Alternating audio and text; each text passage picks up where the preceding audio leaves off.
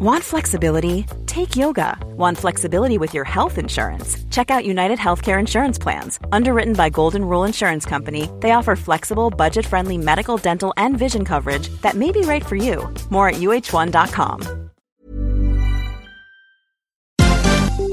This is MPB News. Hi, this is Karen Brown. Thanks for checking out the Mississippi Edition podcast. If you like what you hear, click subscribe, hit like, or leave us a comment if your app has that feature. Then find other MPB podcasts by searching MPB Think Radio on your favorite podcasting platform. Thanks.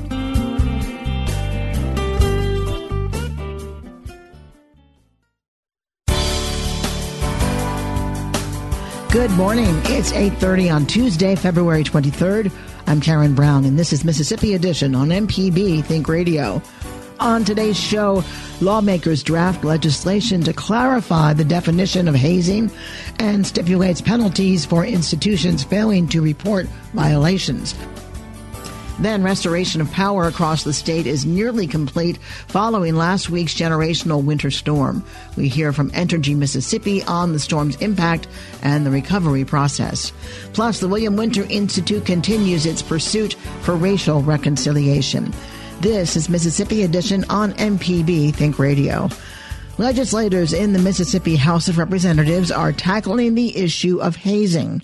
Two bills on the matter, drafted and approved by members of the House, are now headed to the Senate. House Bill 6 requires the Mississippi College Board create a uniform hazing policy for all universities. The bill defines hazing as any reckless act that causes physical or emotional harm directed against another person.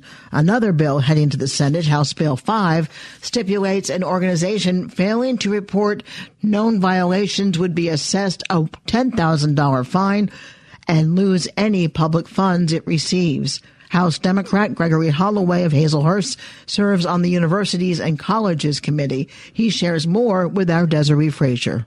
Hazing is a very, very serious problem on college campuses and various organizations, band groups, other individual organizations within colleges and universities where people make people do things against their will to become a part of the organization, a fraternity, a sorority, or what have you.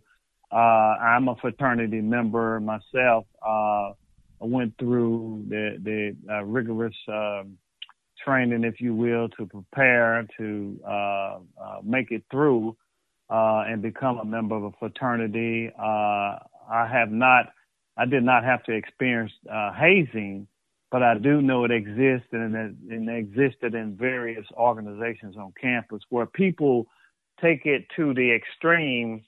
And when they take it to the extreme, it becomes a very serious problem. And then it's a situation where it's a matter of life and death.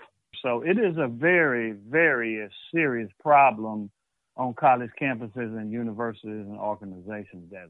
And it seems like there's going to be some serious penalties. I saw where organizations would be fined $10,000 and would lose public funding that they receive. Yes, and that's really a mild way to look at it, because people can lose your life in these organizations and trying to become a member of some organization or fraternity or sorority. And I know part of the psychological need for people is the need to belong to something.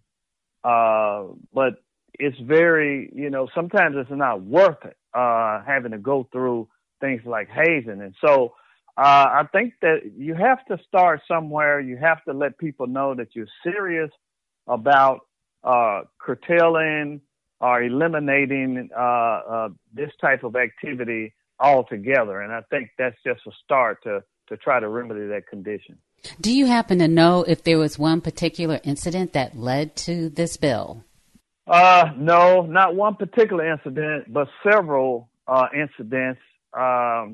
all across the country, hazing is a problem, not just in Mississippi, but in all of the states where you have colleges and universities and various organizations, whether they may be, private or public organizations, where people have actually lost life, and institutions have been sued, and people have been permanently damaged, permanently became ill from some of these hazing incidences across the country. So not one particular, but a multitude of incidents kind of led to bringing this legislation forward. The bill passed the House and it now goes to the Senate. Do you think it's going to pass the legislature? Well, I certainly hope so, Desiree. I hope they will look at it the same way that we looked at it, to try to preserve life and limb and to create a situation, an environment that's wholesome for students to be a part of an organization or group at a college or university or somewhere else. I would hope that they will look at it the same way we do. Maybe they may want to strengthen it somewhat. That's part of the legislative process is compromise. They may look at it and say, well, we need to do a little bit something greater than what they did in the House. And so we welcome the compromise. And so I would certainly hope that they would do something to try to at least initially address this problem, because it's so pervasive all across the country. And you said it's a problem here in Mississippi. Have you gotten reports of cases? I haven't received any on my desk, but I have heard of incidents across the state at various institutions of higher learning. I have heard of them, and they've been in the news, and so they're here. It's a lot of it going on. It's a very serious situation. Some colleges and universities have gone to the point where they've had to eliminate these fraternity houses, where fraternities have their own housing facilities on campuses across the country. And it's really been a problem where people have taken it to the extreme. And I think hopefully that the Senate will view this piece of legislation as valuable and very worthy of what we need to be doing to try to make things safe for our young people across this nation. Well, Representative Holloway, we really appreciate you taking the time to speak with us about this serious issue. Yes, you're welcome. And thank you. Under the measure, the College Board would have to create a hazing prevention policy for campus organizations and student orientations by August 1st of this year. According to the University of Dayton, 55% of students in college clubs, teams, and organizations experience hazing. Coming up, restoration of power across the state is nearly complete following last week's generational winter storm. We hear from Ant-hazing Mississippi on the storm's impact and the recovery process. This is Mississippi Edition on MPB Think Radio. Hi, I'm Ryder Taff, Portfolio Manager at New Perspectives, a fee-only financial advisory and co-host of Money Talks. Each week, we take your personal finance questions and tell you about a money topic we hope you find helpful. Money Talks can be heard Tuesdays at 9 a.m. on MPB Think Radio. Podcasts can be found on our website, money.mpbonline.org, or on your smart device's podcasting platform. This is Mississippi Edition on MPB Think Radio. I'm Karen Brown. Restoration of electrical services is nearly complete statewide following last week's severe winter storm. Plunging temperatures and heavy accumulations of ice caused down power lines and strains on the grid, resulting in widespread outages. Mara Hartman, spokesperson with Ant-hazing Mississippi, says crews have been working 16-hour shifts for several days to repair damaged power lines, broken poles, and transformers. She recaps the recovery effort with our Kobe Vance. In the south and southwestern part of our territory, which had a lot of these outages, we've got a lot of rolling terrain. a lot of woods, and a lot of even swamps down there. And a lot of our infrastructure is off-road. And that means you can't just pull your bucket truck up to the pole on the side of the road. Rather, you have to have specialized equipment often that'll get you off-road, and you have to get through some challenging areas sometimes to get to the source of the power outage or to the source of the damage. In the urban areas, we also have some challenging terrain as well, you might say, particularly in Jackson and the capital city, because it's an older city, and we have some much older neighborhoods here, the Bellhavens, Eastover, so on. A lot of those neighborhoods have their power lines behind the homes, and so they're actually right in between the backs of people's houses where alleys used to be long ago. And you can't get a power truck into there either. So you also have to have specialized derricks and equipment so you can get in that area. Sometimes the linemen have to haul in all of the equipment by hand and climb the poles by hand themselves to make those repairs. And so that certainly slows things down and makes it a little more difficult. When it comes to rural versus metro restorations of power, in the metro area specifically, they've been dealing with a lot of water problems and then having boil water notices when a lot of people in Mississippi have electric power to heat that water. Have y'all been focusing on those areas that do have those boil water notices at all? Well, that doesn't really factor into the restoration process. The restoration process is always the same, and it's the same for not just Energy Mississippi, but every utility in America. And what it is when you have a widespread restoration from a storm or some kind of catastrophe, you first get on the water. That's the water plants, I should say, not the water in individual people's houses. You get the water plants going again, even though that doesn't necessarily mean everybody's going to have water. You get that up. The very next thing you do is you get on other critical infrastructure, which are the police, the fire departments, the media, so they can get information out to people, and so on and so forth. Then you concentrate on the areas where you can restore the greatest number of customers, usually like a neighborhood that's densely populated, and so on and so forth. And you work that until you get down really to typically the more rural areas where maybe you only have one or two houses on a circuit. And that's why sometimes those people who live in very rural areas are the last to be restored. On Friday, y'all mentioned a few things about, your power assessments and damage assessments. I was wondering if you've had any updates on what the extent of damage was that y'all faced. Oh, yes. The damage to our equipment includes 147 broken poles, nearly 1,100 spans of wire down, and a span of wire measures about 250 to 300 feet in length. We've had 46 damaged transformers, and that all takes time to repair. Under ideal circumstances, a crew can replace a broken pole in about 3 hours. The number of broken poles found in this storm so far could take crews more than 430 hours to replace. Have you all noticed any points that need to be addressed that might have failed in this instance that probably, in other storms may have been fine, that y'all have found that, hey, we might want to address that and make sure that is more robust for the next time we have some kind of winter storm, like what happened last week? Well, that level of detail has not reached me yet. It may have happened. Typically, though, when a storm like this happens, it's a function of the weight of that heavy ice coming down and bringing wires down and bringing tree limbs down.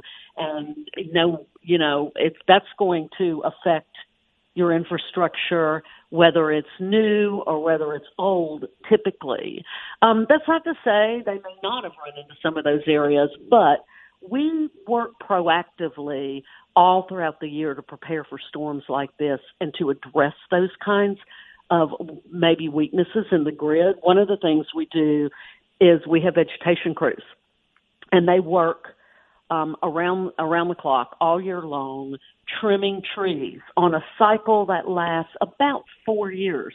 So we're always constantly trimming trees, trying to keep them out of our right-of-way, trying to keep them out of our power lines, and looking to identify what we call danger trees. And those are trees or limbs that are dead or dying that could fall and cause an outage, and we try to take care of that before it happens. Another thing we do is we use infrared sensors and various types of technology that also identify weaknesses in the grid at any time, any point in the year, and fix those as they are identified. So that's basically a day-to-day thing. We're always working to proactively address issues with the grid, and for many years we have been storm hardening this grid. Energy Mississippi has also been working to modernize its grid a lot over the last few years. We've retired several older natural gas-fired power plants. We've bought new, more modern ones, most recently in Choctaw County. And we've also been diversifying and getting some into solar. We're about to complete, hopefully in early 22, one of the largest solar farms in Mississippi in Sunflower County in the Mississippi Delta. Mara Hartman is a spokesperson with Entergy Mississippi. Mara, thank you for joining us today. Thank you, Kobe. Even with power mostly restored, many Mississippians are still experiencing lingering effects of the winter storm. More than 161,000 residents in Jackson remain under a boil water notice. And according to Mayor Chokwe Antar Lumumba, there is no running water in the southern and western parts of the city. Lumumba says the issues go beyond a few leaking pipes, saying the city needs to escalate water treatment and refill water tanks to improve pressure. The Department of Health is also reporting dozens of water systems across the state are under boil water notices, including systems in Greenville, Natchez, and Yazoo City. Coming up, the William Winter Institute continues its pursuit for racial reconciliation. This is Mississippi Edition on MPB Think Radio. It's the first of its kind, a virtual StoryCorps mobile tour. For years, StoryCorps brought loved ones face-to-face for interviews about the things that matter most. Now, StoryCorps is bringing people together in a whole new way. Record an interview remotely and make it a part of American history at the Library of Congress. Appointments now open at StoryCorps.org. StoryCorps is made possible in part by the Corporation for Public Broadcasting, a private corporation funded by the American people. This podcast is a local production of Mississippi Public Broadcasting and depends on the support of listeners like you. If you can, please donate today at mpbonline.org. And thanks. This is Mississippi Edition on MPB Think Radio. I'm Karen Brown. When former Governor William Winter passed away late last year, he was remembered and revered by many of his colleagues for his endless pursuit of racial reconciliation in a state with a complex and often harrowing history of race relations. His namesake organization, the Winter Institute for Racial Reconciliation, is continuing that calling through commitment to youth and community. Vaughn Gordon is the Youth Engagement Manager for the Winter Institute. In part one of our conversation, he discusses the importance of empowering youth in search for reconciliation. We believe that, investing in our young people, helping them build strong relationships, so that they grow into leaders for strong communities is really, really a fundamental part of this. So reconciliation in this context, right now, is about building relationships, having the kinds of conversations that allow us to understand difference and different experiences. Frankly, it is about more than just race. There have been many different lines of division. Some of them are naturally occurring, right, or ideological, but some of them have been created. Race, for example, is a construct that has real, grave implications for us. But we need to spend the time and the energy talking with each other, learning academically and experientially to better engage with our neighbors and our potential friends in ways that really, as we say, will allow us to work together, to live together, and frankly, to prosper together. The year 2020, gosh, was a tough one. Tough one when you think about racial reconciliation. There were events that seemed to drive a deeper wedge between the races in this country. Let's start with the murder of George Floyd, and or his killing anyway, and Black Lives Matter protests that resulted across the country and into every state. How could that possibly have led to racial reconciliation? Mississippians know Emmett Till. The death of Emmett Till galvanized the young activists in Montgomery and other spaces who had been working for a long time in a lot of different ways to make their communities, their country, a fairer country, a country that respected the dignity of every human being in it. In this way, we are hopefully being galvanized as citizens through the tragedy of George Floyd's death and all of the others to engage with each other and with our systems in the same way. So in that, yes, as hurtful as it was to watch the 9 minutes almost that we watched the life be choked out of him, as important as it is for us to grapple with that as human beings, I think it is equally important for us to think about the role we as individuals play in influencing our spheres of influence, learning the things that we need to learn to engage better and to be better. It is just not okay anymore to not know and make no effort to learn.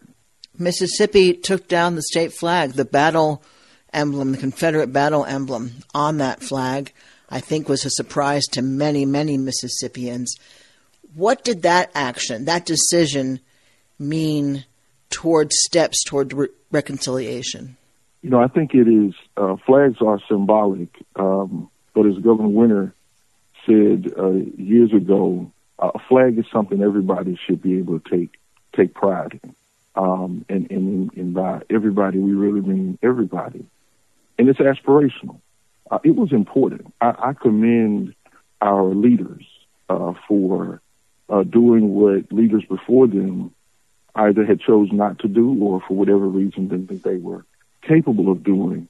I think the members of the legislature who many have toiled for a long time to see a change in the flag, I'm really grateful for the effort that they put into it, and especially the citizens who encouraged them, who made sure they knew that a new flag in line with our values was what was necessary. In the last group, Ms. Karen, I think it wouldn't surprise you that I would say this. I think a great deal of credit goes to the young people who organized the gathering.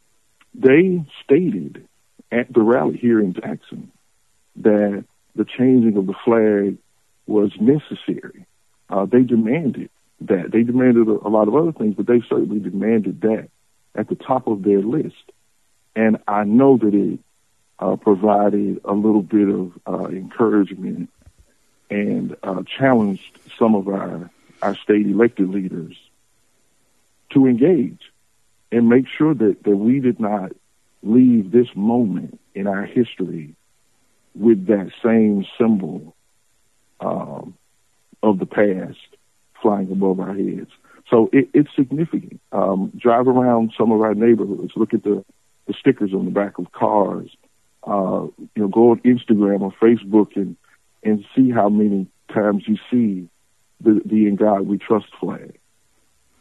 Vaughn Gordon is Youth Engagement Manager for the Winter Institute. In part 2 of our conversation, for a lot of Mississippians who've grown up in poverty, they don't get to go to doctors that they feel are a part of their community. This has been Mississippi Edition on MPB Think Radio. Thanks for listening to the Mississippi Edition podcast from MPB News and MPB Think Radio. Don't forget to subscribe if you haven't already, and if your app lets you, leave a comment or review. We really do appreciate it. Remember, you can always get in touch with MPB News on Facebook and Twitter, and fresh episodes of the podcast are posted every weekday morning. I'm Karen Brown. Thanks for listening. This is Mississippi Edition from MPB Think Radio.